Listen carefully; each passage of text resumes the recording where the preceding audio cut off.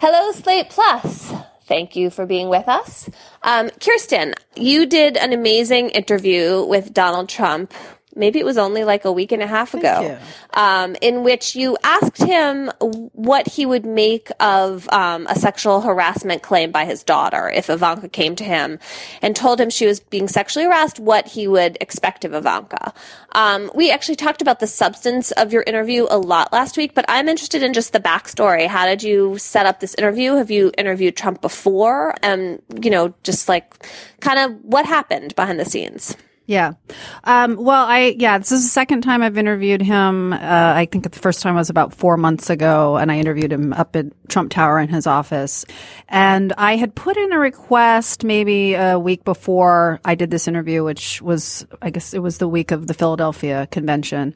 And I had put in a request actually on something separate. Just I was concerned about some things he had said about, He had said on the O'Reilly factor that he would investigate Black Lives Matter. He would get his attorney general to investigate Black Lives Matter, and free speech is kind of one of my things. And so I had put in a request to talk to him about free speech. And so we were kind of talking about doing that, and it hadn't been set up yet. And then he made these comments publicly about Roger Ailes defending him and essentially saying, I think in my mind, sort of casting aspersions on the women who'd made accusations saying, well, they've said nice things about Roger, so, hence this couldn't have happened, was essentially what he was saying. Yep. I'm paraphrasing.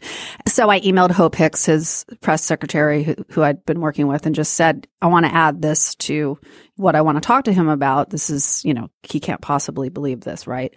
And so he called me, I guess, with the next day or something. This was when I was in Philadelphia. And so I did the interview with him over the phone. It wasn't just on that issue. We talked about other things, but that was, I'd say in my mind at that point, that was the primary purpose of the interview. And was he easily forthcoming about this? Like, did he hesitate at all? I mean, one of the things that really struck me about his remark about Ivanka was it just seemed like he had never thought about the possibility that she could experience sexual harassment. Yeah, no, he was very forthcoming, and we actually went back and forth quite a bit, and I gave him plenty of opportunity. I made it very clear that I wasn't pleased with what he was saying, and we were going back and forth on it, and I was explaining to him. I mean, I think in my column, I give my, I basically, after he says he hopes that Ivanka would just find another career or leave her job, what I wrote in my column was essentially what I said to him. I said, well, hold on, everyone doesn't have Ivanka's resources. People can't just leave their jobs, especially in television where you're under contract. You're not even allowed to talk to other people. And he again came back and said, well, I would hope that she would leave her job. It wasn't something he just said once. He came back to it. And he just, really felt like finally, you're just wanting me to be politically correct and you just want me to agree with you, and I'm not going to agree with you. Right. So you didn't feel like it was a misstep or a kind of gotcha scenario. He was really sticking up for his point of view. And what do you think about, it's almost like political correctness has become an umbrella for absolutely anything, right? Yeah. Yeah. I actually had written a column on that like maybe a month ago or something, that the political correctness, the way he uses it, isn't really what political correctness even is. He just uses it as just anything that anybody criticizes me about, I'm now just not going to capitulate because to do so would be politically correct. But I have to also say, I mean, he said other things, that were also just concerning, but that to me just showed the real disconnect that could be generational. I don't know, could be just specific to him, but he kept saying, well, I've been friends with Roger for however long, and I respect him so much, and this is so sad. This is so sad this happened to him. And I tried to, and I don't understand, how could these women have said nice things? And I said, well, it's complicated. And I explained it to him. This happens. This is, I kind of went through the psychology of it and everything. And then he just said, well, he's always been a gentleman with me. a gentleman with me. And I said, you're a man. Why would he be hitting on you?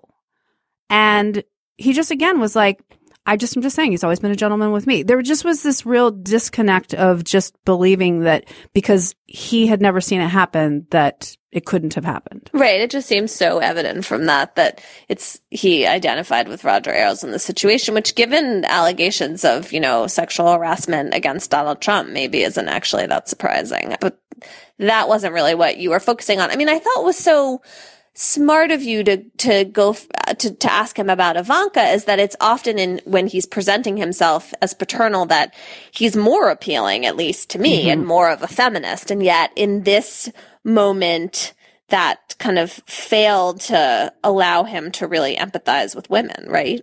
Yeah, I have thought about that a lot because I actually thought he might answer that differently. He might, because he's, first of all, so litigious, just to start out with that he might, when he actually thought of it, might think, well, you should sue them, or the fact that he's also so, such a tough guy, right?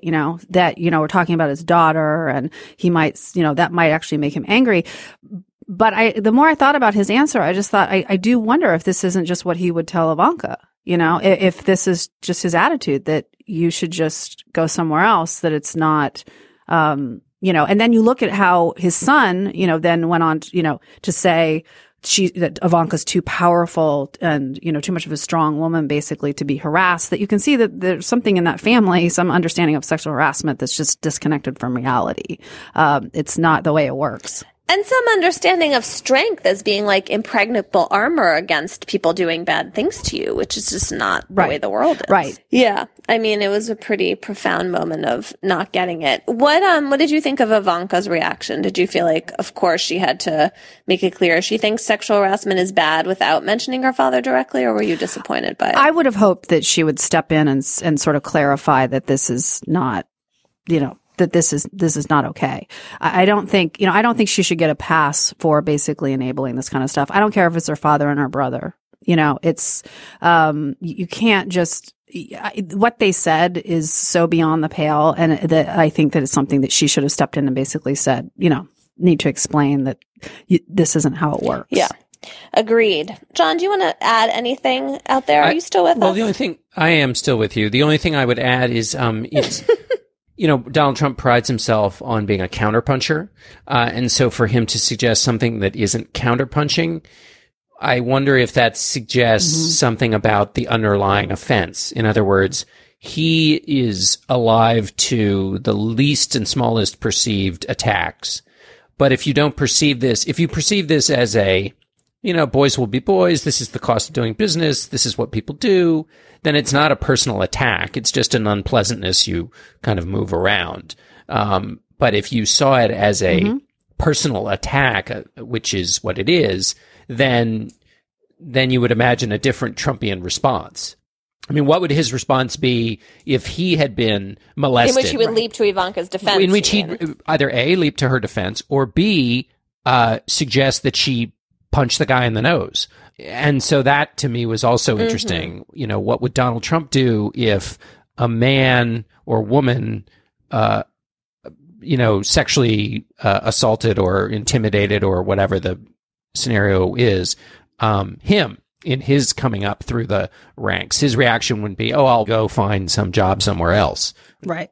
Yeah, totally. Good point. Yeah. Well, she had also written, I don't know if it was in a book, I think it was in a book or something, she'd written about when she had started working for her father, and she would go to the construction sites and there'd be catcalls and whistling, and how, it made her uncomfortable, but then how you need to not get too upset about it and learn to navigate it. And then, of course, once they found out who she was, they stopped doing it.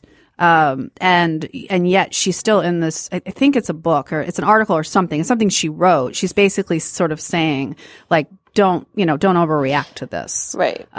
So she's learned that somewhere. Yeah, from she's somebody. giving strength like a bad name, right? And that's how it's tough. Yeah. Because there is a kernel of truth to don't overreact, but it's turned into this idea that you live a charmed life. These things could never happen to you. And if they do, well, once people find out you're a Trump, it goes away. And you just shrug it off because you're like waltzing above the earth somehow.